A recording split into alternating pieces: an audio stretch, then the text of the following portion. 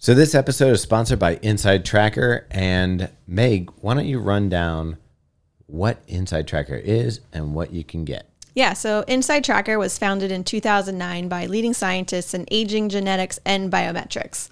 With a simple blood test and using their patented algorithm, Inside Tracker analyzes your body's data to provide you with a clear picture of what's going on inside and to offer you science-backed recommendations for positive diet and lifestyle changes. And the good news for our listeners is for a limited time, you can get 20% off the entire Inside Tracker store. Just go to insidetracker.com/dropin.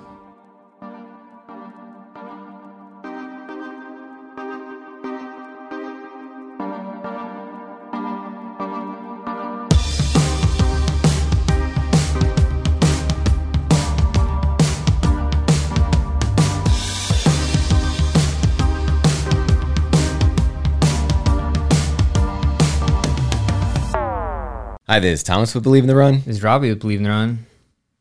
And this is Megan with Believe in the Run. Where are you, Megan?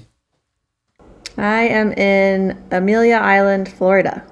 Yeah, a little weird, but we're just glad to have you on the show this week. Yeah. Haven't seen you for like a week. I know, it's been a crazy week too. Yeah. I'm a little tired, so you guys are going to have to bring the energy on this one. It's going to be a tough one because Robbie got back from his run today. Robbie, what's going on? I don't know what's going on. I thought I had COVID for sure, but just because it felt the same after my run today as when I got COVID the first time, where I was just totally exhausted. It felt like I had to sleep like right away. So he tested and he's negative. Yeah. But I bought the test at the dollar store, so who knows? Yeah. Did you really? No. And it wasn't a test for COVID. Yeah. It's a pregnancy test, but he figured it would work. I mean, lines are lines, right? Right. It shows up. Anyway. So yeah, I'm like super tired. It could be that you're exhausted. We've done quite a bit this week.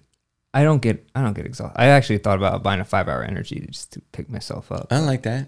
I accidentally left my second cup of coffee at home, so I was really bummed when I was halfway here, and I was like, it's not worth Do you going want to drink back. out of mine?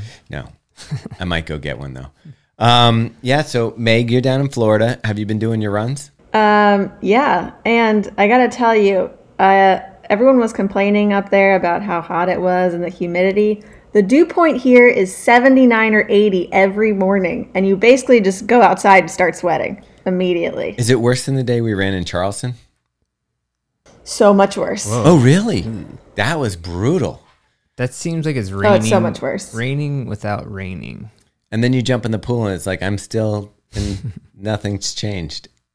Yeah, the pool is like in the sunshine all day, so it's That like pool is so hot. It's like a giant bath. Yeah, that Florida sun hits different too. It's like there's no filter on it. I jumped in that pool when I was down there, and I was like, it's warmer than the air. Like you jump, and you're like, oh, that's not refreshing. It's like every time I take my kids to the kiddie pool. Yeah, exactly. But that's warm for a different reason. Yeah. So this week, just to catch people up, we'll get into our running here in a sec, but part of our running involved doing some stuff up at New Balance, the track at New Balance, at the research lab. What did they call it? The running research lab? The sports research lab. Sports research, yeah, because it's not just running. Mm-hmm. But like, Robbie, what are some of the things that we did? So we got there with the crew. We haven't announced exactly what we're doing yet, so we'll kind of wait to do that. But we're doing a thing with New Balance where we're training for something. New York City Marathon. Okay. I mean, we don't have to get in all the details. We're gonna It's out there. Yeah, we're gonna have a group of runners. I mean, it's been in our stories. We assembled a group of runners that we're gonna train to run New York City. Obviously, there's some marathons that come before that. Robbie's got Erie in September, and Megan and I are going to London in October. Mm-hmm. Where you're gonna eat toad in the hole and I'm gonna try Yorkshire pudding. I'm gonna try the Yorkshire pudding because some of those guys were saying with roast beef, potatoes, and Yorkshire pudding with gravy, it sounded pretty damn good. Is that kind of like a shepherd's pie at that point, or I think it's like sides. I think you have your roast beef, you have your potatoes, and you have some Yorkshire pudding, and then you put gravy on everything. Oh, okay. And it doesn't sound. Is it Yorkshire horrible. or Yorkshire? Yorkshire? I've always heard Yorkshire. Yorkshire. Yeah. Like Third option. Yorkshire, like it's Yorkshire. shortened. Yeah. Okay. All right. So you have London. and then we're doing New York City in Ooh, November. we skipped. Brandon's doing Baltimore as a sub-elite. Yeah, which is kind of cool. I'm a sub-elite, but it's just because I like to eat a lot of subs. So I'm elite at doing that. If you see the crew that's running under the sub-elite title, it's a very loose sub-elite definition. I mean, it doesn't adhere to the technical definition of sub-elite, right? No. Okay. Yeah. I don't even know what that is. But I think it's going to be a lot of runners working hard to do the best that they can. That's a good thing to do. Doing the best you can. So we were doing the best we could at New Balance. Mm-hmm. We did some cool testing in the lab there, which is awesome. They have this amazing state-of-the-art facility. Do you know what I keep thinking? I was thinking about today on my run. Nope. So we did a body scan, 3D body scan, and a 3D foot scan. Yeah. And I was like, we could make action figures. Oh man, that's a good point. Like, how cool would it be? What did you do with your scans? Printer? Pretty sure from my scan it would be more of an in-action figure, but Yours didn't look bad. You know, it's funny. I think it was very recognizable that it was you. it really was. I'm a little annoyed that the mustache didn't show up on this. It kind of does. There's a little shadow. I'll see if we. You know what? I'll put the photo. I'll get Brandon to put the photos up so people can see what they look like. We should have video slow motion, and they had a camera that did I don't know, 70,000 frames per second or something. It was something ridiculous. Maybe more than that. It was like 250 frames per second. And they were able to slow it down from that so that you get this slow-mo that is like crystal clear. Shows you exactly where you're landing in your shoe, like how much pressure is coming down. It's a beautiful thing. Yeah. I'm the only one who didn't get that, by the way. You didn't get it? No. How do you know? Because he thought I was coming back for round 2, and so he it wasn't, so he just scrapped mine. And so I ended up not getting my slow-mo done. Yeah, so the 3D scan was really cool. What did you learn from that? Well, I learned all the measurements of my body part, most of my body parts. Robbie wants to buy a suit. I do, actually. No joke. I can basically go online. What's the online? Indochino or something? I don't know. There's got Bombas. There's a Bombas, yeah. I don't know. Yeah. Sponsor shout out? Is that the socks, custom fit socks for your 3D scan foot? Yeah. But we can, I was thinking from the measurements, I finally know what neck size, chest size, waist size, to the T, so I can get fitted for a suit, right? Yeah. Speaking of which, we got to get our the running event gear together for our team this year. I want to know from your testing who was the fittest human. I mean, we don't have all the data Here's from the the thing. VO2, and it wasn't a VO2 max test to test fitness. It was a VO2 test to test efficiency between two different shoes. Yeah. So that's the thing, is that it's basically used primarily for their elite athletes, so they can see what, the efficiency of a shoe or their body type for fitting, race kits and things like that. And so we didn't get any usable data, I guess, for training purposes. Anecdotal. Anecdotal. That's what I was trying to say. I got you. You weren't poisoned. It was the 3D scan. They can get the perfect singlets and stuff for their athletes. They can, down to arm length of if they do a long sleeve, it's their clothing is going to fit amazing. It's why when you see them out on the track and stuff, it's that shit looks dope. Yeah. Because it's fit for them. It's not off the rack medium, large. I think we were most interested to see if Jared actually had a wide foot. And honestly, the lady scanning his foot was it's not that wide. Did she actually say that? Jared says she didn't say that. I swear she said Jared didn't want to hear it. You can't actually say that because I mean, ruin our wide foot expert. I know, but we're going to get measurements. All right. And we'll see, but she was not impressed. I think she was also an intern, so I'm going to... Yeah, but she's going to UMass, getting her master's in physiology. Yeah, she was awesome. I saw this reel on Barstool Sports. I don't think it's real. Real? Yeah. You know how they do a lot of people act and then send them in they're lame? But the one reel was this girl said she bought her mom a new Mercedes by posting all her feet pics to one of those foot fans only websites or whatever. No, there's one just for feet. Okay, I believe you could do that. Unfortunately, we all have runner's feet, or I would do that in a second. You know what? You could try to sell your foot scan. I mean, that's like metaverse stuff. I think people aren't the real thing. Oh. I don't know. Would you do that? Would you like, if you had not runner's feet, would you put your feet on a foot website? If I could make money taking a picture of my hands or my feet That's or what an I'm ear, saying. yeah, why not? I mean, it seems like crazy that there's a market for that. I mean, I don't know. Dudes are weird, man. Yeah, our YouTube comment section is probably gonna blow up after this one. Yeah. I'd buy your foot, Robbie. Well, I saw there was like some ad. It was another like lifestyle blog, and they posted. They were promoting a Vawari like review that they had, and the guy's wife was in the photo, but like barefoot. And the whole comment section was like, "Let's see those feet!" Like, Oh my God, it was crazy. I was like, man, I didn't know this was like that huge of a thing. Anyways, so all that to say, New Balance foot scan, you might have a secondary market there. Yeah.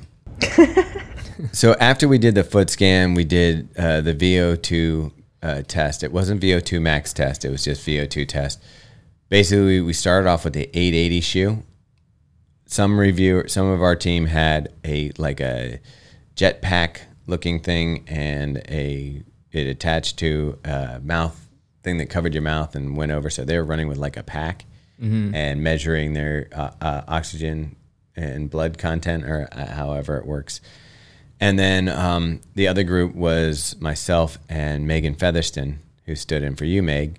And we did it on like the really fancy treadmill, and with the hose hooked up to the machine, like heavy duty equipment, cameras everywhere. And we started off with the Super Comp trainer from New Balance, and we did 5 minutes there, and that's just, you kind of plateau on your oxygen use after that.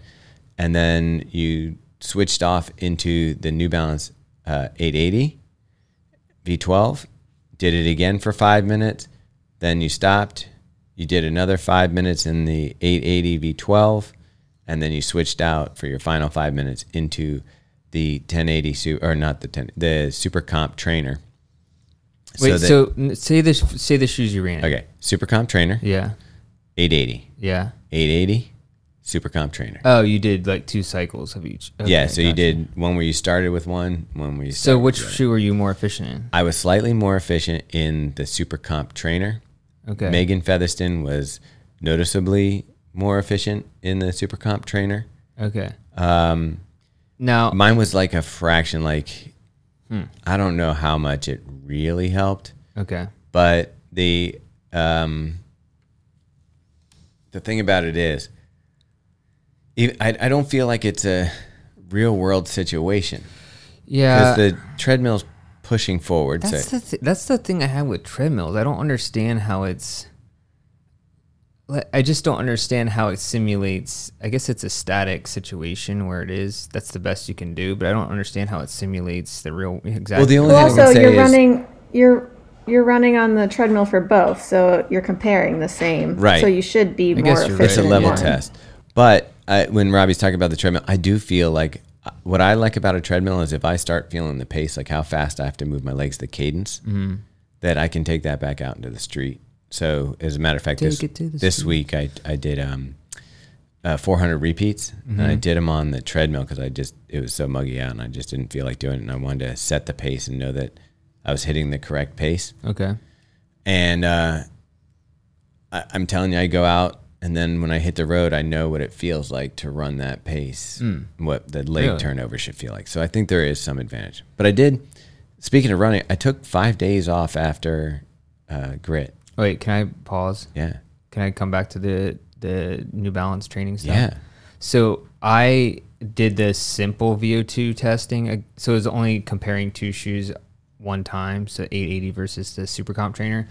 And again, I had like the mask, the jetpack on, which I felt like Cyrax from Mortal Kombat.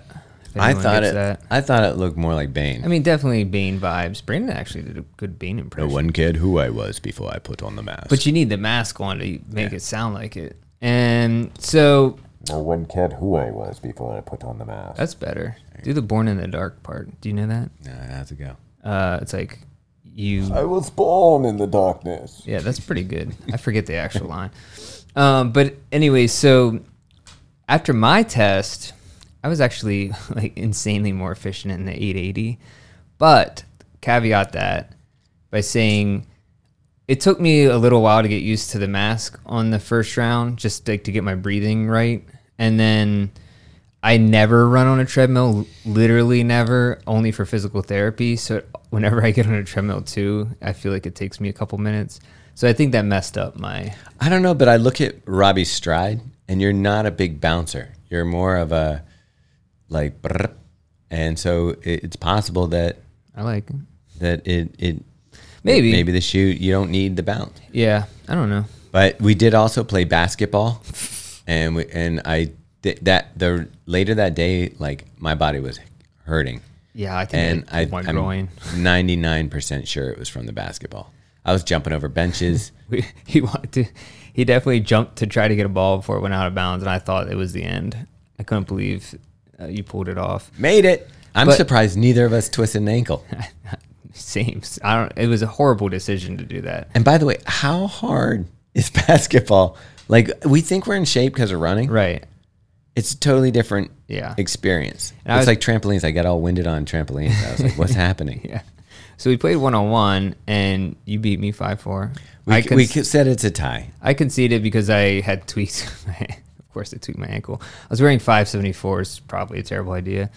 And so while we were playing, I was like, okay, like we still kind of have it, you know, like we're not making any shots, but you know that comes with a little bit of practice. There was some moves though. Yeah, there was some explosive energy. Yeah, but then I think somebody was recording Megan it, Featherston, and I looked at the video and I was like, okay, this never gets out.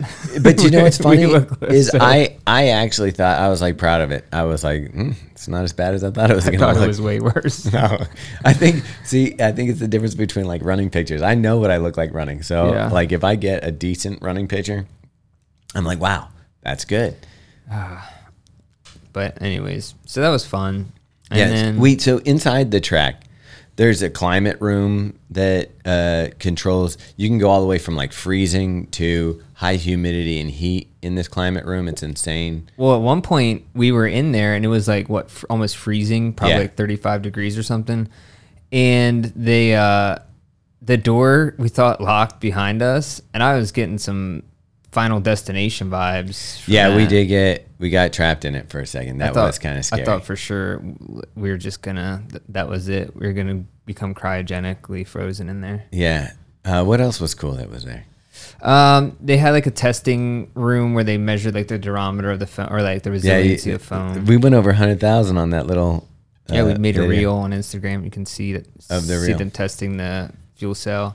Other things that I thought was cool besides the testing lab, I just like all the technology. Like, they can superimpose, and I don't know how they do it, but they superimpose your skeleton over your video of you running on the treadmill when you're running on the treadmill, so you can see like structurally how your skeleton is moving in the space. Yeah, I think that's just made up though, right? It's made up, but it's like it correlated to points. Yeah, it's not like an X-ray machine. No, it was a superimposed skeleton, but it matched up. Like you could see, like here's your femur, here's your stuff. It kind of just showed you where your. And then we saw a preview of some product coming for the next 2 or 3 years. Yeah, it's pretty awesome. So there's some exciting stuff. Anything coming. you can. I think we can talk about it, but we can't show pictures. I think the more is coming out with the trail version. So for people who want a lot of cushion on the trail, maybe that ultra runner going for the long Arizona desert run. Honestly, I think it's going to be more of a lifestyle shoe than it looks awesome. It's pretty. But they're obviously like the RC Elite, the electric pineapple. Yeah. Can't even tell you what that is. Did we see the Rebel, just the V3? There's no V4, right? Which we will be highlighting soon. We have taken possession of pairs, and we'll let you know how those are going. That's one I'm excited to run in because I do think it's like maybe the only one that's going to compete with the ASICS Nova Blast 3. Yeah. But anyways, that was pretty much it. We had a good time. We were just there for like 36 hours. Did get a short run in. It was nice. And then we're back. Yeah. So Meg, have you been running while you're down there? Yeah. I've actually been logging a lot of miles because I've been getting up and running, and then a lot of times Ryan, my brother, will want to do like 3 miles in the afternoon. So I've been like doubling. Nice. So actually I think I probably have pretty high mileage, which I wasn't even sure if I was going to have any miles or be able to do stuff. So yeah, I'm just running when I can right now and sweating a shit ton. Yeah, without getting into it, you're down there. It's not for a vacation. It's a little more stressful. So is the running helping with like you keeping your sanity right now? Yeah, I think it's probably the only thing keeping my sanity right now. So I'm probably running too much. There's probably a ton of stress on my body and mind right now, but it's keeping me going. So I'm just going to keep running. How often are you doing laundry? So right now I packed like 4 pairs of Tracksmith shorts, and they're just like in a constant rotation of I run and then I jump in the pool and then I hang dry them and then I like use them again. Okay. And I think I'm going to do laundry today, and because they've all been used like 3 times. Yeah, when we originally packed, we were going down there for what, 3 days? So how much stuff did you? Yeah. I came back so that we could do the Boston project. Meg stayed in Florida, but you packed not for. Do you want me to ship some stuff down? Hey, Meg, I'll be there on Tuesday. I can bring some stuff down for you. Oh, I mean, I really could. That's true. Yeah. Yeah, I might have to think about that one because I didn't pack like sports nutrition. So like I did a workout yesterday, and luckily I had a Martin. But I'm like I have a long run this weekend that I'm going to try and do, but I'm like, I also don't really have the right nutrition. I could just die out there. I don't know. You could order from Running Warehouse and get Morton at the house there before this weekend. That's true. Or there are distribution centers in Georgia. You can probably get it in like a day. Should I bring the podcast equipment down? Me and you can do the podcast, Meg. You expect me to learn how to get on the computer? You just have to call in. Yeah, good luck. But yeah, that's good. What shoes are you running in? Because you said you only brought like 2 shoes, right? Yeah, I only packed. I brought the Saucony Pro, the Endorphin Pro, and Endorphin Speed, and then I brought the 3, and then I brought the New Balance SC Trainer, which that shoe is really, really growing on me. Like the more I run in it, the more I really like it. I feel like that's the general consensus among everyone. Yeah, I think I was a little disappointed at first because I thought it was going to be for something else. But as just a cruising shoe and just nice cushion and running along, it feels great. I'm debating on what I'm going to wear for my Saturday long run because you put speed into it. Yeah, that's awesome. I've seen a lot of comments just from other people who have had the SC Trainer, and it seems a lot of people were saying this is like my long run or my training shoe for the fall. Like they really love the comfort of it. I do like switching it up. It's a little too much cush for me to wear every day. I'm the same. Yeah.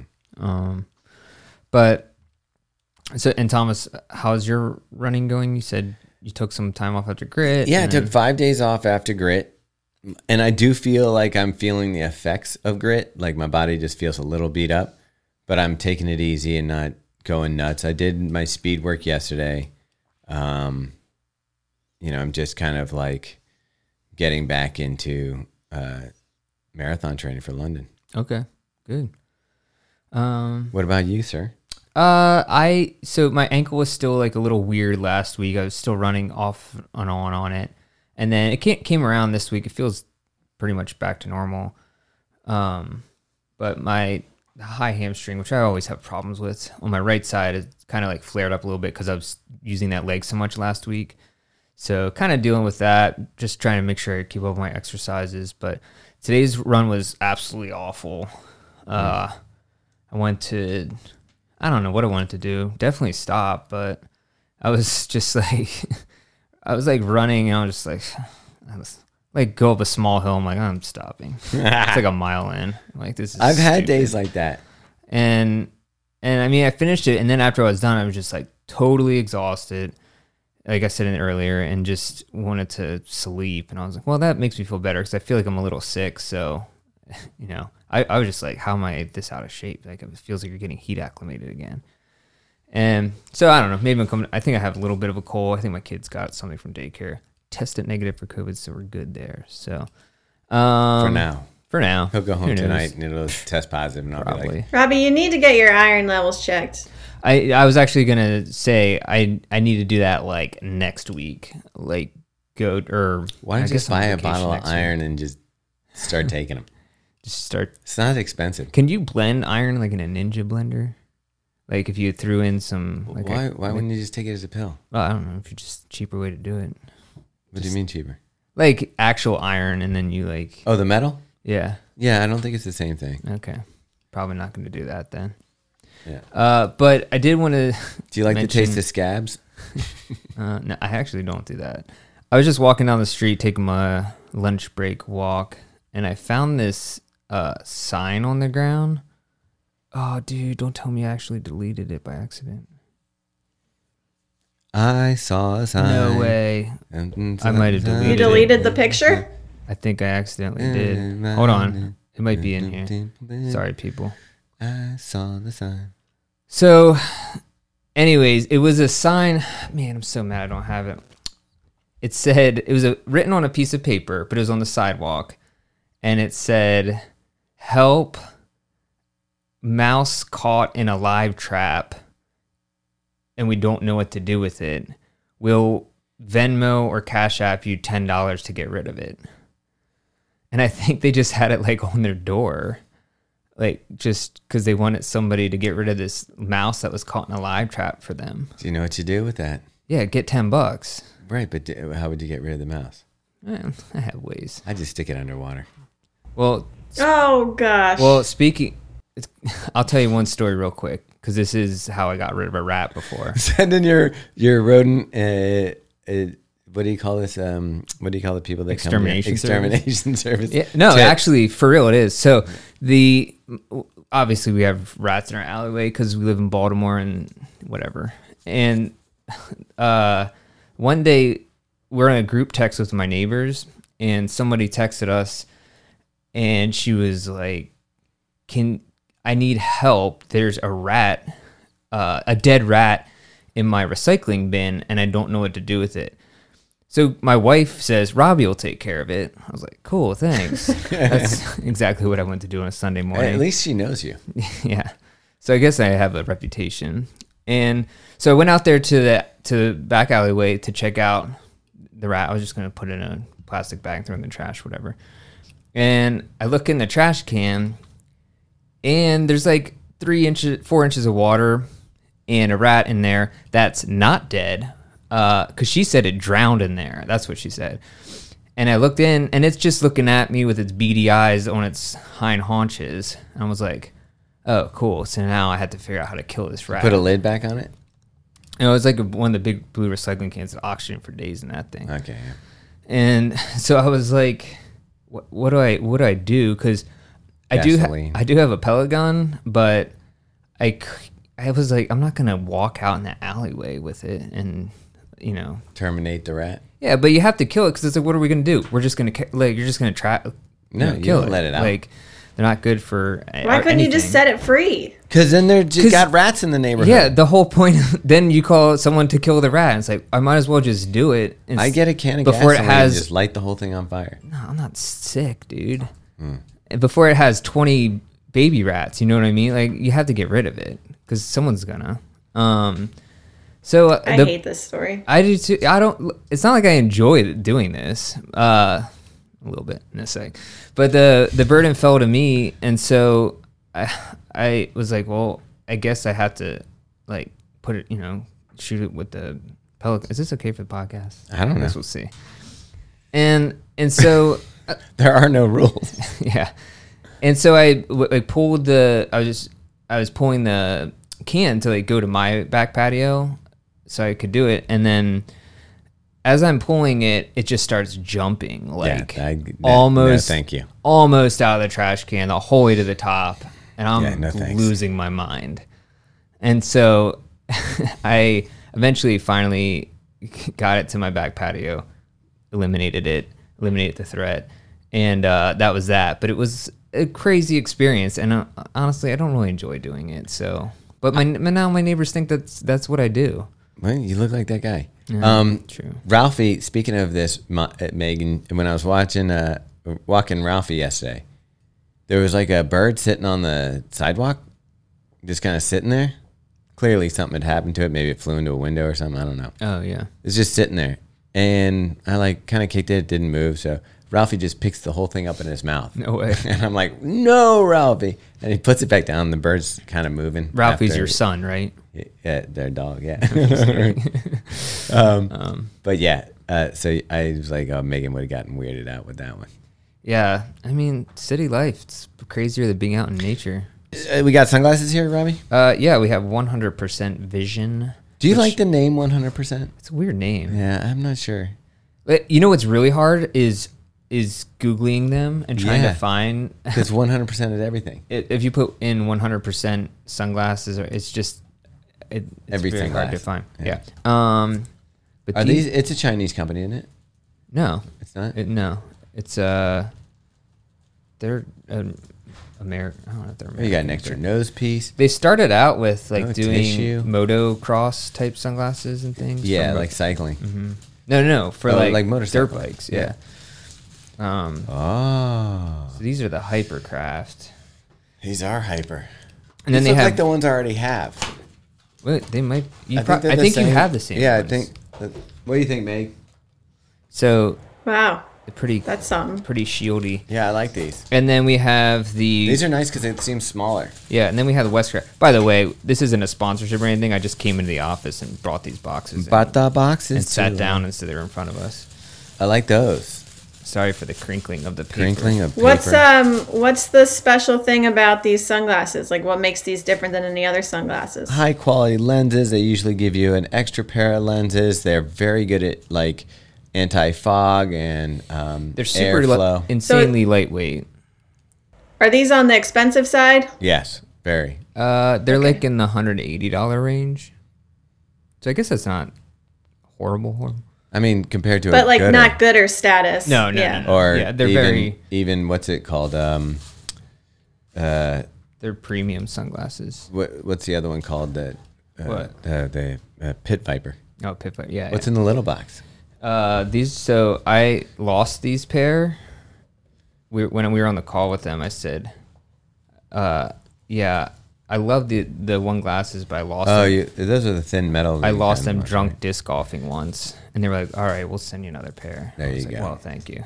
Yeah, super lightweight. These are the Leger, which were one of my favorite glasses, and I got a lot of compliments from them in the past.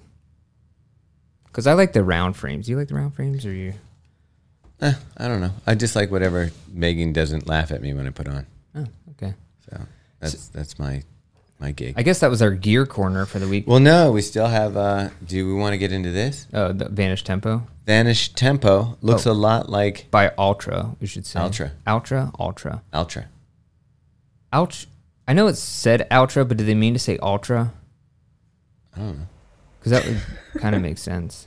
Let me tell you, you're being gaslit by this company, though. This shoe is not a zero drop shoe. It's not even balanced. It's a rocker. I would say they're bending the definition of zero drop for sure. I was actually talking to somebody about this recently, and they kind of in the industry. I'm not going to say who, but yeah, there's definitely some questionable framing around zero drop these days. But that's not a bad thing, because tell what you think about the shoe. It's a nice shoe. It is a really nice shoe. The fit is good. The foam, I love the Ego foam. The durability Ego of Max. The Ego Max. Ego Pro. Ego Pro. The durability of the outsole is better than it is on their race shoe, which is the Ultra Vanish Carbon or Vanish C, however you want to say it. Yeah, a lot more rubber here, right? I like the toe spring in this. It's got a very nice aggressive toe spring. The cushioning is really nice. I will say, I feel it fits true to size, but the way that my foot sits in it, it slides forward. Oh, really? So I end up being up against the toe box, but then when I kick my heel back, I'm like, no, this has got plenty of room. Oh, okay. It just slides forward. I didn't think I had that issue, but So- maybe I did. You can check it out. I ran in it. I've only done a couple runs in this shoe so far, but I really liked it for what it was. Very nice and lightweight, kind of like the Hyperion Tempo from Brooks, but a little bit. Bulkier? Yeah, more. It just feels, I think, Substantial? a little bit better. Okay. My feeling of this shoe, though, it kind of reminds me of the Rincon. Oh, I could see that for sure. And the Rincon is $110. 120, $120. How Yeah. much is this one? 190. Yeah. Yeah, it's honestly the $190. Usually we don't complain about price that much Because price to value is all relative. yeah, but the 190 mark is, I don't know, man. For a tempo-ish shoe, it's a lot. To me, this is a light daily trainer. But I also think this will last a lot longer than the Rincon. I don't know. You don't think so? I don't think so. I think you got a couple things, like when I was wearing the Wait, why don't you think so? because when I was wearing the Vanish Carbon, Yeah, this foam started packing out really? pretty quickly. And so I'm going to say So you don't think it's like the initial feel, that bouncy, springy cushion on the yeah? when I was wearing the carbon plated one, it started to fall out after 20 miles. It was like starting to get kind of So you don't think it's like the Skechers Hyperburst that lasts a long time? it's For not like- nitrogen infused foam. I don't think you it's don't like think it that. will. I think that they've got a lot of oxygen in this one. There's a lot of bubbles. I don't know. It should be fine. Like, you can probably run on it for a long time. It feels lightweight. I haven't put it on the scale, but it feels light on the foot. I just don't know that it's a shoe that. Yeah, I mean, it's hard for me to get past the $190 price point, to be honest. But I was surprised at how good it felt. I feel like it's the best feeling Ultra shoe I've worn. Maybe 100%. Yeah. 100. Like, that is worth the price right there. If you have to wear Ultras, this is probably the one. But this is also their slim. I think they call it like the slim design. They have two don't different even think toe- about wide foot. They have the different toe boxes now as they're streamlining things, and this is pretty traditional. It fits snug on my foot, and I got a narrow foot. Yeah. So So it anyways, still has kind of like that foot shape. Like, if you look at it from the top, yeah, it's like, there's a it's little got bit the there. foot shape, but like, you could just shift it over a little bit and it'd be looking like a normal shoe. Yeah. But I actually think it looks pretty good too. Like, looks kind of cool. Yeah. I don't know. It's not bad. Yeah. Anyways, so that's the shoe segment. I don't know if we have any running news per se, and I guess we're almost done anyways. But is there anything we missed, Megan? You said New York. Who's running New York? Who's on the list? The names that stood out to me were Sarah Hall, Emma Bates. Oh, wow. Our friends. Yeah. On the men's side, Galen Rupp's going to be there. Jared Ward. It was a pretty stacked field with especially like U.S. distance runners, but Okay. yeah, I'm excited that we'll all be there. Yeah. Right. Toeing the line with them. I mean, how many times has Ward done New York? I don't know. I think that's like his race. Yeah. Like I feel like he does it every 10 year. times or something. Is Noah Dradi running it? I feel like. He ran it last time Yeah. in the But I think Solomon. I think he dropped like at 17. I was hoping he'd go back for a redemption or something. Well, he's got a new shoe that everybody was like, wearing a Nike Alpha Fly. He's like, it's not a Nike Alpha Fly. Oh, it's like a new Solomon prototype? Yeah. So he may have some, and he broke his own personal record on some wow. race. So Cool. who knows? All right. So who do we got on the podcast this week, Rob? We got Peter from YMR Track Club over in Sweden. So, I'm from Sweden. yeah. Yeah. You're not. No. They make some high quality running gear. Track inspired. Yeah, classically inspired stuff that's made in Sweden. So that's kind of cool. So we'll talk to him. Yeah, we learn a lot about that. They actually had garment making and what do you call it? What is it? Fabric manufacturing. They're in Sweden. Textile manufacturing. Yeah, that sounds better. That sounds more Got it. professional. Yeah, so stick around for that. If you're watching the YouTube podcast, make sure you check out the audio version. Also, we just published out our SC Trainer review with all three of us contributing and Widefoot Jarrett. Possibly Widefoot Jarrett. We'll add that to his title. Yeah, possibly Widefoot Jarrett. All right.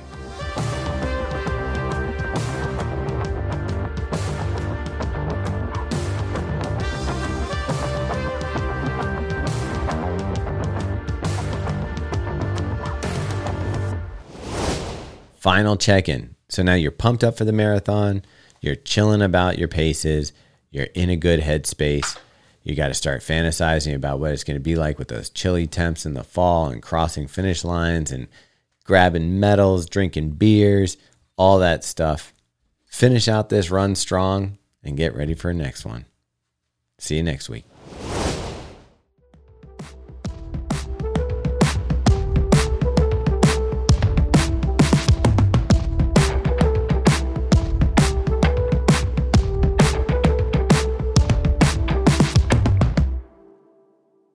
All right, so Robbie. Yeah. We got somebody in from Sweden this week. Yeah, I'm excited. Yeah. And, I mean, it seems like Sweden really loves running. Seems to be a lot of stuff coming out of a small country. And I say small, no offense, Peter. But to us, it seems like a small country. Oh, definitely. So why don't we introduce him? We just asked him how to pronounce his last name. I'll do my best. So we're talking to Peter Häggström. I say Häggström. Häggström Lindecrantz from YMR Track Club. So YMR Track Club is an apparel company, like we said, based out of Sweden. They make some classically inspired gear, really timeless designs that are very clean and very nice and just I love it. Track inspired. Yeah, so we're going to talk about everything that goes on with running or starting and running an apparel company, Peter's history and Peter in running. Peter, you're an Olympian, right? Yeah, that's correct. Yeah, I think back maybe in Sydney. Why don't we start off with like your running career and what got you so involved in the sport? And then we can kind of find out about YMR and that. But I think it's important to kind of understand like your motivation for being in this space. Yeah, I used to say that I was born on the track. That's not true, but I've been involved in track and field for many years. It was actually during the Olympics in '84. Then you realize how old I am. But in '84, I was so inspired sitting back here in Sweden on my parents' wine red leather couch, watching the opening ceremony. The guy who flew into the stadium with the magic backpack, and a lot of people ask me, wasn't it when Carl Lewis won his 4 gold medals? Or no, it was absolutely the moment when he flew into the arena that I was like, oh, I just have to do this when I get old. So I signed up for track and field here in Sweden, and that's how it started. Wasn't that the year that Joan Benoit won the marathon for the women? In LA? Yeah.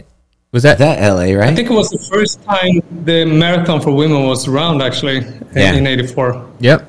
If I remember. And she did win. Yeah. You're right. I think it 2:27. I don't know. I'm not gonna be I don't have expertise on the time. Yeah, in Sweden, she's probably not as a big deal. She is here. But here it was huge. Yeah, big deal. All right, so what is your event in track? Like, what was your specialty? It was long jump, actually. I was probably the shortest guy doing long jump. I was called the flying meatball back in the days. Quite short, really flying meatball. Yeah. That's an amazing nickname. Oh, Swedish meatball. I get it. That's an amazing nickname. But the funny thing is, you guys can't see him right now because it's a podcast. Which, if you could see him, that you would know he's not shaped like a meatball at all. No. What? So no. I think I've been more doing the longer distances nowadays. But I used to be quite fast in the 100. I did 10:30 in the 100 meters. Oh, wow. I didn't have much of a technique for being a long jumper, but I was quite strong and fast. So with that, you can jump quite far. So well, how tall are you? For perspective, I'm 174, which is Could it be? Oh, I'm really bad at feet and inches. Could it be 5'7", perhaps? Okay. Okay. I'll do a conversion and see what it is. 174. I'm not super small. I mean, I'm surprised there's not a flying meatball YMR T-shirt. Yeah, you need to make that. Yeah, the flying meatball. You just open a box. That's a really good idea. Maybe that's the spring edition for next year. And Robbie's trying to Google your height. So it is 6'8". No, we can't. I'm sorry. 5'8". Sorry, it's 68. I wish. You would not be the flying meatball. You'd be like the flying tube. I was literally just reading the screen, which is 68 inches, but 5'8". Yeah. But it was, it's been a lot of track and field, and especially the greatest memory of all is Sydney in 2000. It was really a huge moment for me as an athlete to compete there.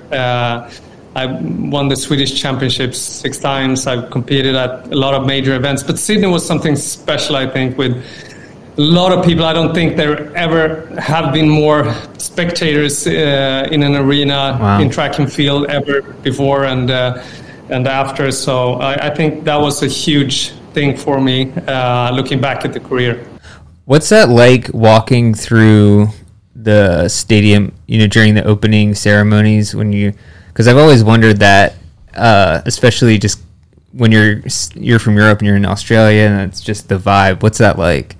I think it would have been nice if I was at the opening ceremony, but I was actually at the camp up in Brisbane, so I wasn't in the opening ceremony. But I remember, standing just when you enter the stadium during the competition. I was going to enter the arena. That was a really big moment when you looked at the fire and everything, and there was like 100,000 people in the stands. That was a huge moment because that was the whole reason why I started doing track and field in '84. I think to compete there at the Olympics. So it was 16 years later and really caught me in that moment that this was kind of big. Did you ever get to come in the jetpack that you saw in 1984? No, and I'm still disappointed. It's 2022. I still don't have that jetpack on my back. It's kind of a disappointment that you can see all these Teslas and innovations, but you still don't have the backpack. Hey, the crazy thing is, though, like I think about it, like before a race, and clearly I don't have a country's hopes and dreams pinned on my back, but I'm getting ready for a race. I can get nervous. I can worry about performance. I can do all that stuff. But when you're in front of 100,000 people, were you distracted from having to perform, or did it make performing? Did it elevate it because you knew so many people were watching, or did it kind of crush you with the weight of like stress? I was really prepared for staying calm. Don't be too excited. In a long jump qualification run, you only had 3 jumps, so the first one has to be pretty good. But I fouled with 2 feet or something in the first round. Oh, wow. So it was absolutely I was like this cartoon on crack or something in the first. I was like totally too much, I was running too fast. I wasn't focused. But I was really in the best shape of my life. So I made it through pretty good second jump, and then you have just one left, and I wasn't, among the favorites. So I just had to go for it in the third one, and then I did it like a technical mistake, and I was out. So, oh boy! It wasn't the best competition, but I was a little bit couldn't handle the stress, I think. What?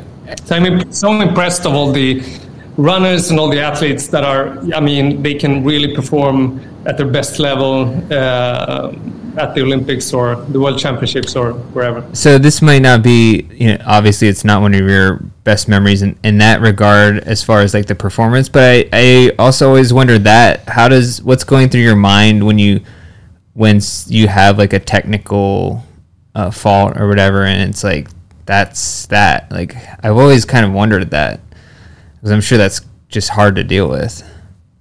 When you do a mistake like that, I think usually, if you have 4 or 5 or 6 jumps like you usually have, or if there's another event. I think you just go back all the time to the feeling. When you're in that kind of competition, you can't really think too much technical. You just have to go with the feeling and just with your calming down, or it could actually be the other way around. Sometimes you're too calm, you have to go up with, and I guess, so it's more like trying to get that right kind of feeling, I think, and just maybe have a few things you think about technically.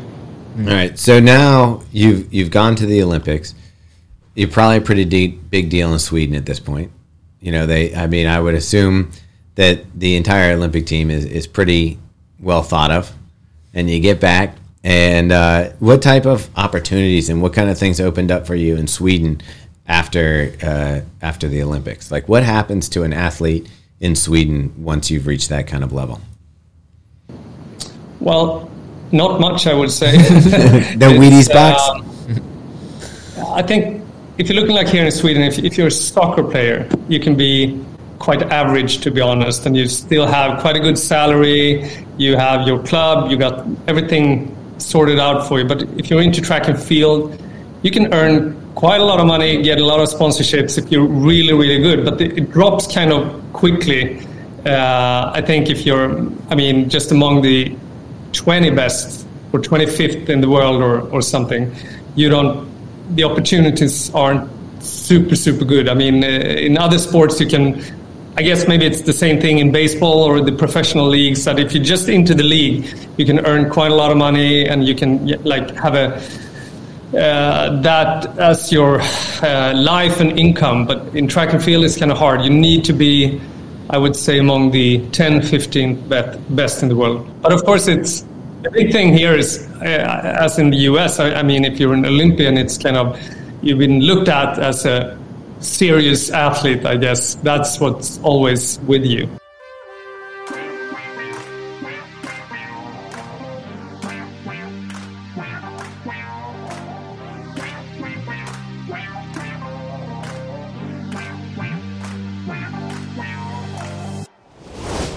Second check-in. All right, so you're pumped now. You're excited about racing this fall. Now, you're probably just getting into some of your workouts. Don't judge yourself too harshly. You've got time to build that fitness. So if you're not hitting the numbers that you thought you were going to hit, or you're not as fast as you thought you'd be, just chill. Keep working. Do it by effort. They'll come around. So you go from that, and you obviously your love of track, and I'm sure you had a transition of other career before deciding to start YMR. What goes into it? And especially like in the United States, I think entrepreneurship is pretty, it's common and it's rewarded, and it's something that a lot of people consider. But is that in Sweden? Is it the same? Is there different hurdles to get to start a business, or would you say it's comparable? Yeah, I think it's the same view. It's looked at something that people want to do, and but it's definitely hard, I guess. But I've been doing a lot of different things. Especially, I've been working with Swedish television. I've been at the Olympics in Beijing. I was in Tokyo last summer working with that. But it's always I come from the textile district of Sweden, which is a very entrepreneurial. Can you help me there? Entrepreneurial? Yeah, that's a tongue twister. Gotcha. We got to say you're doing really well considering this isn't your native tongue. Yeah. We always forget that not everybody speaks English as their first language. Oh, yeah. Sorry. Yeah. It's but that whole area is very into starting different businesses, and especially in the textile industry. So it was very, very big in the 50s, the 60s, 70s. My grandfather, for instance, he had his shirt factory, and he was among a lot of people that were doing business on this. And then everything kind of disappeared during the 70s.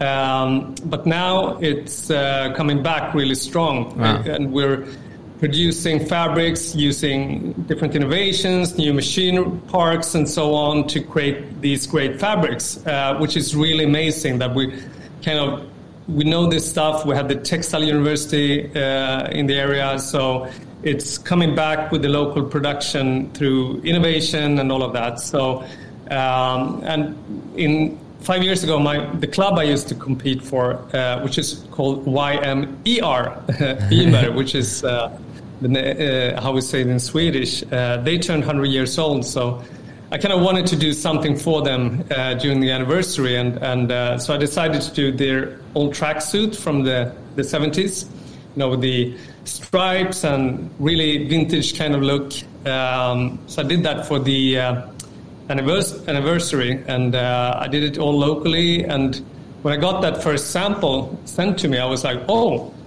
this was actually really good. So I kind of decided to do a few more, and then I made a T-shirt and a few more products. And suddenly I kind of created this brand, and I actually gave the club on the anniversary as a thank you for everything they've done for me. They got a small part of the business. Set up a web page, started to sell online. The local paper wrote a few words about it, and then actually Vogue from New York called me and made an article about the whole thing, which was really cool. And I guess it's all from there. Wow. How did Vogue hear about it? They got people on the ground. I actually sent them a postcard of a moose. Greetings from Sweden. Look what I did. It was not like out of the blue completely, but it was Vogue Runway. And that was, I think they kind of liked the whole history with the club, which is it's a running club, YMR, more than anything else.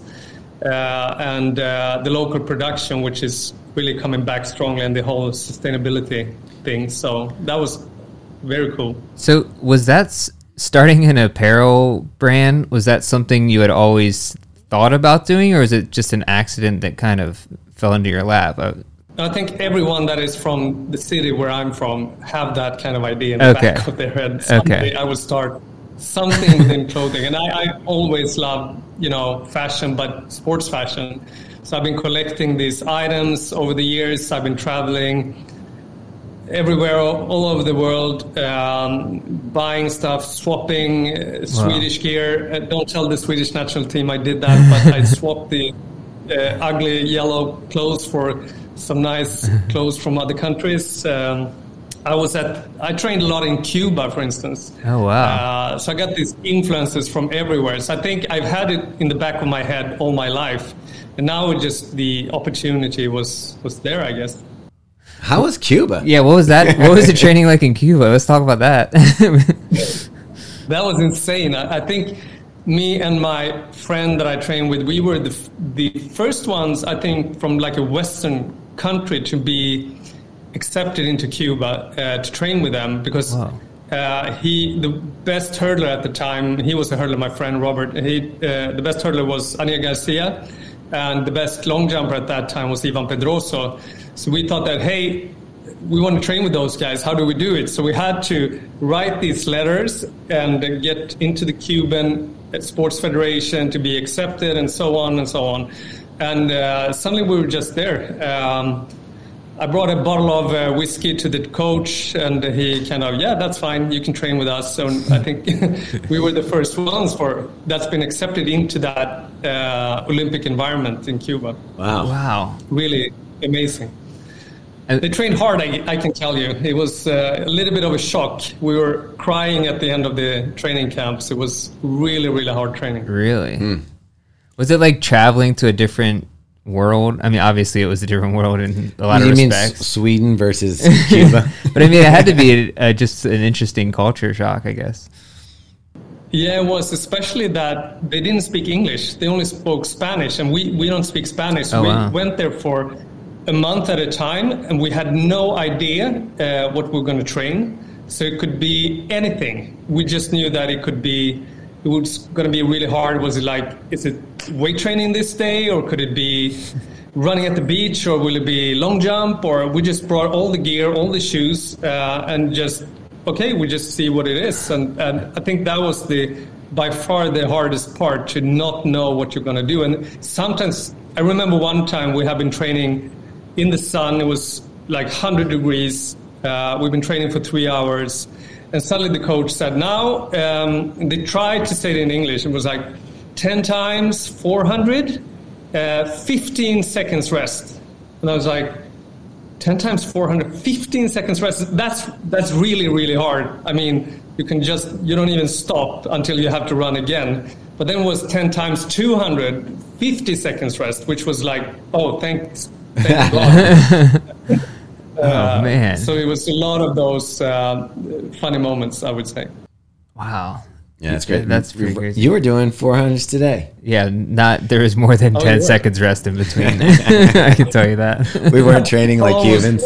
Yeah. I think I was doing like minute rest in between or something. All right, so let's get into the YMR brand and kind of like, I think what's fascinating is everybody can use quality materials, but it's building the brand that really has to resonate. You mentioned that it comes from a club that's over 100 years old in Sweden, but as you move into the U.S. market or other markets in Europe, how do you communicate your brand and your mission with to help it resonate with consumers? I think it's a lot about the different, the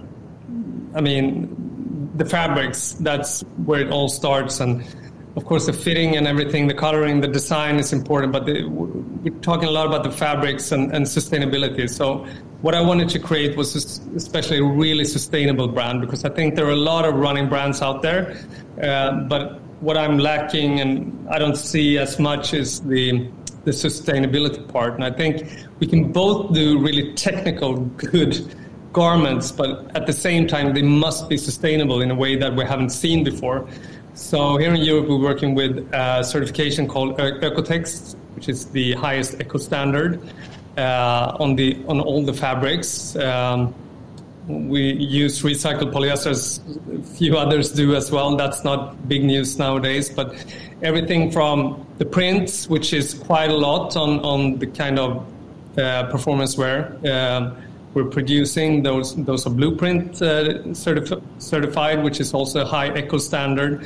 Now we're moving into like the garment I have on me now, which is wool. You don't have to wash it as much. So we're looking into, every little part within sustainability. And I think the big thing is that we produce locally, which is, no one even does that here in Sweden. We're one of the only brands that actually have local production in that sense. So that's a really big part for us. And then, there are the few things within sustainability that maybe you don't think about, which is like when we produce a new garment, we always start with this small volume, because sometimes the customers like white, sometimes they like blue, sometimes they like black. It's a little bit of a lottery. So overproduction is something that we want to avoid, right? So we produce a small part first, and then we see, okay, the customers like this. Then we can produce in a bigger volume. Also, the colors are all matching together, which means that you can buy maybe one garment in one season, then you add something else the next one, and you can build like a wardrobe instead of doing all kinds of crazy colors or the flying meatball T-shirt, which is really fun one year, but then maybe you just throw it away. So I think there are many angles within sustainability that we need to work with that we have not seen before and challenge ourselves all the time. But first, just timeless, awesome garments that last a long time. That's the core sustainability thought. That's probably the most important sustainability. I actually 2 days ago ran in a pair of shorts that I've had, and I realized I've had these shorts for 11 years and they're still in like amazing condition. And I'm like, how many shoes have I gone through in the last 11 years? But these shorts are still functional.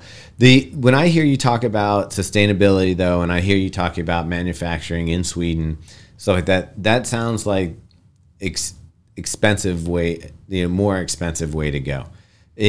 When we talk about the price point of YMR and the gear that you're selling, is it competitive or are we talking pretty expensive gear? I think it's quite competitive. You can see some other brands that are by far more expensive, that don't have all of these sustainability and local production parts. I think we get a few comments that, oh, you're a little bit expensive, and I always answer the same thing. Yes, we don't aim to be cheap. We can't ever be that. Of course, we, as all other brands, need to put something on sale every now and then, but I think that's the whole idea, that we need to understand it's actually people sewing these products. Right. It can't be cheap in that sense. Buy less, but buy more like high quality products. That's the whole mission, I think. Yeah. I feel like when a lot of people want something cheap, it's like you can have things cheap, but everything along the way in the whole production process is going to be cheap. And it's like, if you want to pay an extra $20 or $30 for something, you can do that, but you also get a lot. You think about the whole way down the line, from the people working on the line sewing the clothing to the sustainability factors and things like that. And it's just how it works, that if you want to be truly sustainable, that you have to invest some of your money into that. And if it is good quality gear, it will last you for years to come. I mean, the prices aren't, and they're not that right. They're not out of whack with the industry. No, I'm actually shocked at you produce it locally. It's very sustainable and everything. I'm actually shocked at how low the prices are, because to me it seems like they should be a lot higher. But yeah, I mean, that is, whenever you hear that it's manufactured and it's not coming from Vietnam or China or something, you automatically think, oh, this is going to be expensive. Right. Yeah. So we produce all the fabrics, and some of the products are made here with the sewing and everything, and we work with the Baltics, which is really close. It's like a 4-hour drive to the Baltics, so it's not far away. But now we're doing a whole collection, which is called Häggström, here that is completely made in Sweden. It's of course expensive to make, that's for sure. So we're kind of pioneers in the industry now here, also like giving the manufacturers a chance to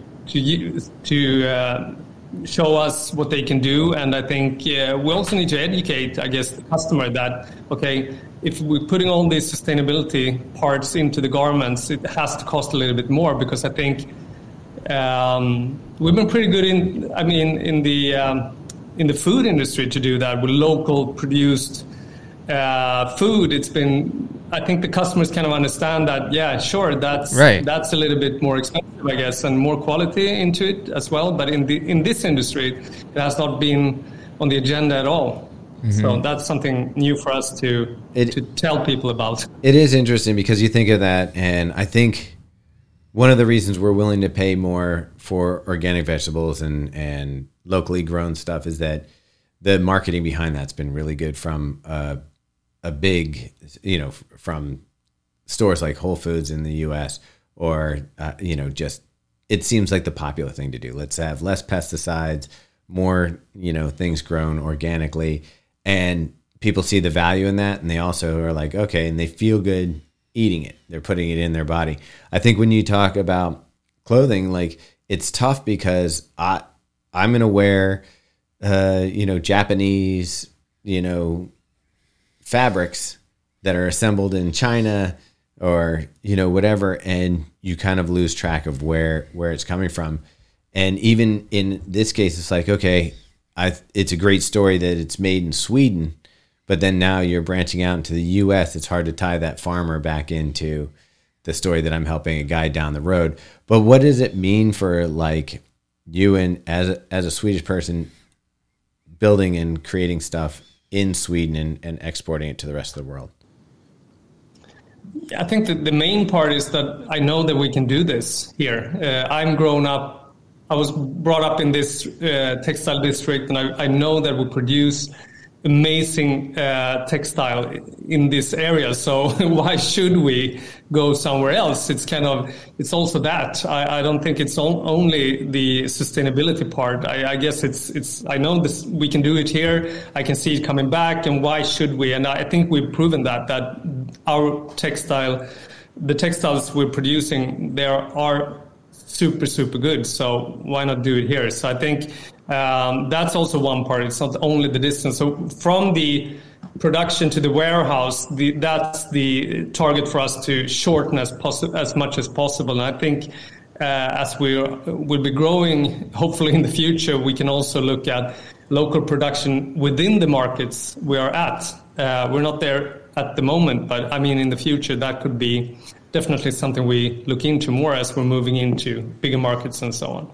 Is that something that's unique to Sweden, having that textile industry right there? Or is that also common throughout Europe? Because even in the US, it's like there's very few, I feel like, textile manufacturing. I feel like there was. I think it's just gone from this country. Like it used. That's exactly. Certainly, you know. Yeah, New York, LA, whatever. Yeah. But now it's really not even here anymore. So is that just something that's unique to where you are, or is that common in other places as well? No, I think a lot of countries had it, but it moved away as we were moving into more fast fashion. I think it moved away from the US, from UK, from Germany, all those countries. So I mean, you can't compete. Oh yeah, I think we see a few crazy people here that stuck around and believed in the product and everything. So they're not a lot, but they are actually growing now here. So I think I can see this movement coming more and more in the future. I think people are understanding. I mean, I don't know. We're about to get through a little bit of a recession here, but people understand that there's a higher price for craftsmanship. Isn't just a higher price. It's you're investing in your stuff and your community. So I'm all for it. My question would be, so right now you're track inspired. Most of your gear comes from track. You're moving a little bit more into like longer distance running. Obviously you've got winter gear, tights, gloves, hats, all that kind of stuff. Are you moving into the trail section as well? Definitely. We released the collection Västanede, which is like a celebration to the northern parts of Sweden, where a lot of people run trail, and especially one runner that was really famous in the 40s. He set a bunch of world records in the 1500 called Gunder Hägg. He was brought up in this small village. He was a farm boy, working at this farm, and the farmer was his coach, and he kind of made him become a world-class runner, as he actually did with he had two farm boys. The other one was super, super good just before this guy, Gunder Hägg. But they ran, as a lot of Swedish people do actually, just out every season, out in the forest, over the hills, and he was a good example of that. So that's the whole wool collection made of 100% merino wool that we knitted here in Sweden, which is absolutely amazing. And also talk about, sustainability. You don't have to wash these clothes all the time. It's like premium quality. I know. It works during the summer. It works during the winter. You can just hang it out. So I was going to say, speak for yourself. I have still not found a fabric that won't. Robbie can get away with it. I can't. I don't wash my merino for like 2 weeks straight. I'll wear it every day. You don't ever have to wash it. Only if you have like a stain. You have to try it then. That's what I'm saying. But that's definitely a trail collection. I think we have a lot of outdoor running, the whole year round here in Sweden. So producing some kind of garment that can work during the summer, the fall, spring, winter, everything is like perfect. You don't ever want to wear anything else. Mm-hmm. So what's your goals for expansion of the brand? So the goal is to be definitely moving into more markets. We're by far big here. The biggest market is Sweden. We're focusing on Europe now a lot, but we can see there's a big interest, especially from the US, actually. We have customers in Australia, everywhere, I think, Japan, etc. So I think just doing everything a little bit more. This has been like a fun side project for me for a few years, but now we're really focusing. So we're bringing in more people and so on. So we are releasing 60 new products this year. Oh, wow. So we hope to be much bigger in definitely in the United States as well, as we see the interest coming from US, but also being like role model, I think, within sustainability to show that you can be profitable, sustainable at the same time and do amazing garments with high quality for runners. So I think that's an important thing for us.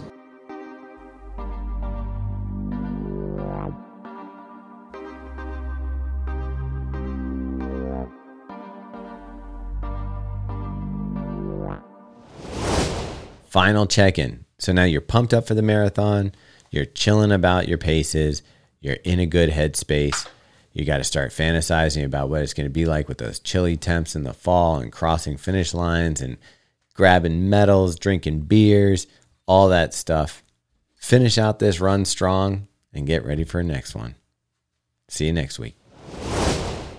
Are there any companies that you look up to or maybe entrepreneurs that have that model for business, that the sustainability while still maintaining profitability that you kind of look up to?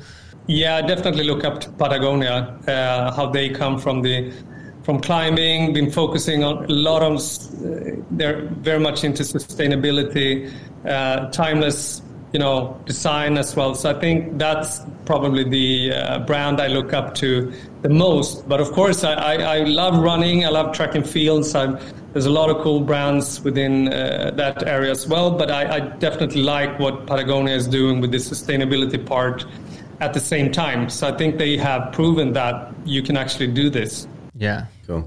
So if someone was going to your site right now, and what's the exact URL? Is it? YMRtrackclub.com. Okay. We'll put it in the description. We have a new website. Yeah. And if someone was looking at that stuff, a lot of times, like, for example, there's brands that come over from Europe and the fit is more of a European fit and more, especially coming from the track and field side, going to be a little bit more like if you wear a medium in the US, you'd be wearing a large. How do your sizes fit? Like, how would you recommend someone get the right fit? Because shipping all the way from Sweden would have to be, you don't want to do that too many times. We when the brand was launched, the sizes were quite small, but we have a more spacious fit now. So I think it's quite regular for being, American sizes as well. So I think you don't have to be too afraid of that. It always depends a little bit on the garment. I think the hardest garment for a lot of people is the split shorts, because you have to consider, you have the circumference of your legs, you have your bottom, you have how tall you are, there are unisex also, so if you're a man versus woman, that's a little bit tricky. But otherwise, I think we're quite regular now. We also have free returns if anyone needs to change the size or anything. It's even free to the US, so you don't have to be too afraid. And we're always on the chat, even if we're on the beach or if we're on a party or whatever. So just chat. Hit them up at the party. Start out asking a question about shorts and then ask them where the best party is. There's the party hanging. Yeah. All right. Is there anything else we want to cover? I did want to ask, like, along those lines with regards to the shipping internationally, how does that work for, since you're based in Sweden? Is that a lot to ship for you or for the consumer? Like, how does that actually work? Because I've always wondered that. We have free shipping over a limit. I think it's $150 US. So that's a free shipping. There might be customs still. We did set up a discount code for your community, though, that is Run20 that we have now. Yeah, if you want to shop, we'll give you 20% off, so you can more easily shop from us, and you get a little bit of a discount. But it's quite easy. We ship with UPS, so it works quite smoothly. It was more difficult during the pandemic, and that was really bad. So it's much more easy right now. If you made it through that, you can make it through anything, right? Yeah, it was. There are a lot of challenges. First it was the pandemic, and now we have other challenges. But we keep fighting, and we believe in what we're doing, and we got a great response from the customers we have, and we're really, it's really amazing that it started with some kind of idea of just doing this tracksuit, and suddenly we're sitting here. The clubs still don't have a clue what we're doing. They're like, did you start a... Yeah, it's still a company, right? Yeah, we're doing pretty good. I did want to ask you, how cool is it when you go out on a run and you see someone wearing your gear? Or at a race. Yeah, it's actually really cool. We have one of the very best runners of all times is one of the partners now, also called Mustafa Mohammed. When he's still winning races. He has his Swedish record holder in the marathon, his Swedish record holder in the steeplechase, and he's still winning races. He's going to be running the European Championships now in marathon. He's 43 years old, and when he's winning these races, it's kind of, oh wow, there it is. So that's cool. My kids always shout on people when they see people on the running in YMR. So they're, hey, he's got the gear. That's funny. That's fun. Now I know that Robbie hasn't tried the gear yet, and he's going to try it soon. I've tried the gear. When we talk about stuff, I don't know how long I've had I have a pair of tights that I pull out that work quite well. And one of the things I love about them is they don't have a zipper around the ankle, so that you don't get that like rubbing from the zipper. And but they've at least made it through three or four. Yeah, it's like 3 years, I think. Of winners here in Baltimore. I'm sure they're a little more temperate than Sweden's winners, but yeah, and they've held up really well. So I do know the product, as far as quality and holding up, it's right up there with any of the other premium product that we test. So we're excited to try some new stuff coming in, and we'll definitely be throwing some posts up on the gram with the gear, and it'll probably end up in a roundup. Yeah, definitely. We'll do that. Cool. Thank you so much. And we're releasing a lot of new products. Now it's really light fabrics that we're working with during the summer. We have the N-Gordon singlet, the split shorts, and then we're going to release more of these, the Merino collection, and also insulation tights and hoodies, which is, then you can wear... You don't have to wear too much when it's colder, and they're really flexible and light fabrics, but you still stay quite cool and warm when you need that. So I think that we're really excited about releasing those products in the early fall. Awesome. All right, awesome. Yeah, we'll be looking forward to that. But anything else, Thomas? That's it, man. All right. Cool. Yeah. Nice chatting with you. Yeah, Peter, absolutely. Thanks. We appreciate you taking the time to educate us on what's going on the other side of the world. I wish, everybody comes on who can speak English this well, and I know that this isn't his first language. I feel like such a moron that this is all I got. Like, if you didn't speak English... We're done. Yeah. Do you know any Swedish, by the way? Only the stuff that I've learned at IKEA. Literally. That's it. Like, IKEA, yeah. I mean, that is, for us, that is the big, like, as far as Sweden goes, what else do we, like, from their culture has made such an impact on the United States? I mean, that has to be, aside from music. Yeah, music, death metal, and, yeah. IKEA, yeah. And fartlek, perhaps. Fartlek, Yeah, fartlek. I do know that's fartlek. True, yeah. That's a big Which always gets a giggle fartlek over here. Smörgåsbord. Fartlek and smörgåsbord. Smörgåsbord, yeah. Two very important words.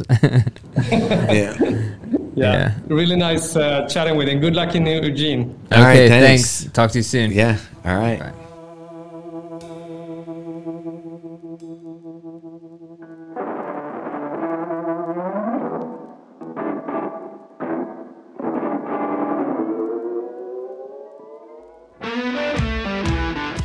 All right, well, that was awesome. We learned a lot about the garment industry in Sweden. Didn't know it was so, historic. Lots of history there. Yeah. And You've been running in some of the stuff, right? Yeah, it's pretty nice, pretty breathable. Makes you feel like a real runner. So, and by that I mean split shorts that I feel insane running in, but gotta show those legs. Yeah, gotta show them off. Anything else? That's it for me, man. I'm ready to continue training towards New York and training towards London and getting those miles in. Hopefully our audience is doing the same. Yeah, make sure you leave a comment, leave a review for this podcast, and review it if you can on Apple. That would be cool. Even if you listen on Spotify, do that on Apple. We're trying to get bumped up. Yeah. See some of these podcasts above us. I'm like, you got to be kidding me. Yeah. Like, do you even know what Joe's Can of Tuna Fish? Yeah. That one's I would listen to that. It's actually a pretty good podcast. All right. Meg? I got nothing. Oh, one thing I wanted to ask you guys, and we can do it right here in this final bit. Okay. Should we start a playlist where we update it, every week with music that we're listening to on our runs?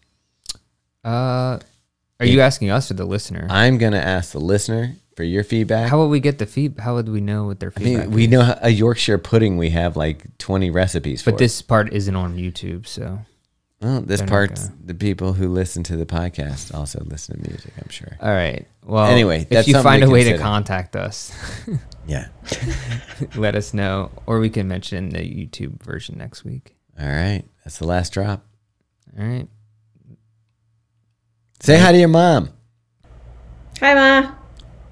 Are you actually saying hi to her? Hi, Ma. What's that? No, she's in another room. All right. All right. So this is a weird podcast this week, but I think it turned out okay, right? Yeah, it's shooting straight to the top. Could have been a lot worse. People are going to love it. All right. Thanks for tuning in.